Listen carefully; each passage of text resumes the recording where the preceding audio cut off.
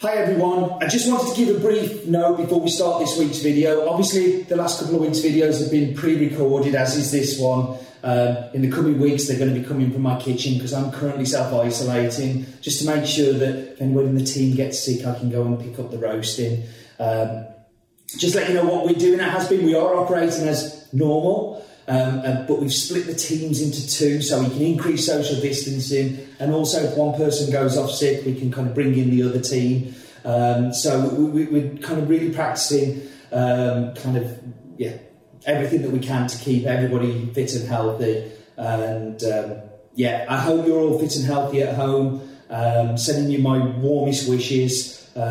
Please keep social distancing, stay at home if you can, because remember, life is too short for not social distancing.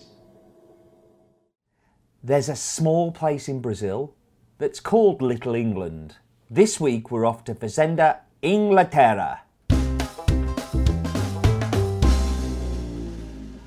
So this week we're off to Minas Gerais and the small town of Poços de Caldas, which is on the border of Minas and Sao Paulo state. This farm is a tiny little farm compared to every other farm in Brazil. Most of them go on for hundreds of hectares. This is much smaller, but it's owned by my good friend Stephen Hurst. Stephen is a coffee importer in the UK and has been my friend since 2003 and produces this amazing coffee. Now, I'm going to address a couple of things about this one that I've had in emails before, or I've seen in comments where people say, oh, you're just buying coffee from your mate because it's okay. I don't buy coffee from anybody who doesn't produce quality coffee. So this coffee stands on its own. And the reason that he really is a good friend is that I've worked really hard on it so I can make sure I get this coffee. The farm is incredibly small, which means that it's also incredibly manicured. It means that the fertilizer can be spread very easily because there's a small team that are making sure that everything gets done that it needs to be done there. They planted a whole heap of forests on the farm, so the wildlife on that farm can kind of have a habitat to live in. Now, I know that that's not perfect. You know, we would much prefer the normal trees to be there, but Stephen bought this farm as farmland and then decided to add the trees to the farm. So this is something that is at least what I feel a good step forward. The varietal is something that I've only ever seen in Minas Gerais. It's not common, but when I have tasted it, it's amazing. It's called Canario.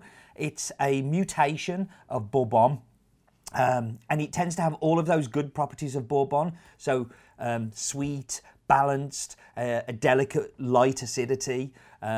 But it has a little bit more sweetness and a little bit more body and a little bit more acidity. So it's just like a kind of magnified version of the Bourbon. And every farm I've tried Bourbon, every farm I've tried Canario from that has Bourbon and I cut them side by side, I always feel like the Canario is just a little more and a little better. And I hope you think so too. Somebody who isn't a little better is Roland, and it's time for his daft fact of the week.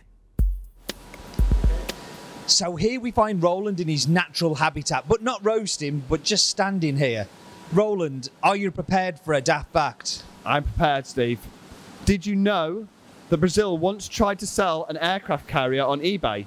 And that was the aircraft carrier was called Minas Gerais. Which is where Inglaterra's from. But how much did it sell for, Roland? It didn't sell, Steve. Sad times.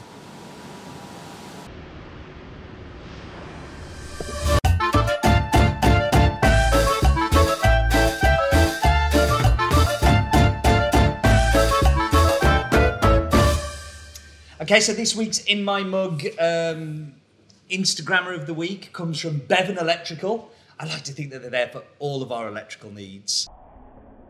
But they're also there for our In My Mug needs, and they've posted up their picture of their In My Mug bag on Instagram. So thank you very much for that. Love and respect coming your way.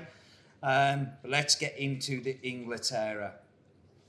I believe this mug was something that I spent an awful lot of money on so Dale could compete in a barista competition once and then didn't use them. Yeah, that's bringing back a flashback. but so is the coffee. So Brazil coffee tends to be a little bit on the safe side. Whereas actually I think the Canario varietal, as I talked about earlier, just has a little bit more to it. This, you really get the apricot come through. Really is quite predominant there, the apricot. There's a lot of dark chocolate going on in there as well. A little bit of like a nuttiness, and I kind of want to say pecan. Whereas I know with the Bourbon, I normally see it much more as a walnut, but this definitely has a little bit more sweetness to it. And it's a really, really good Brazil. I hope you're enjoying it at home. Thank you very much for joining me as always. And do remember, life is too short for bad coffee.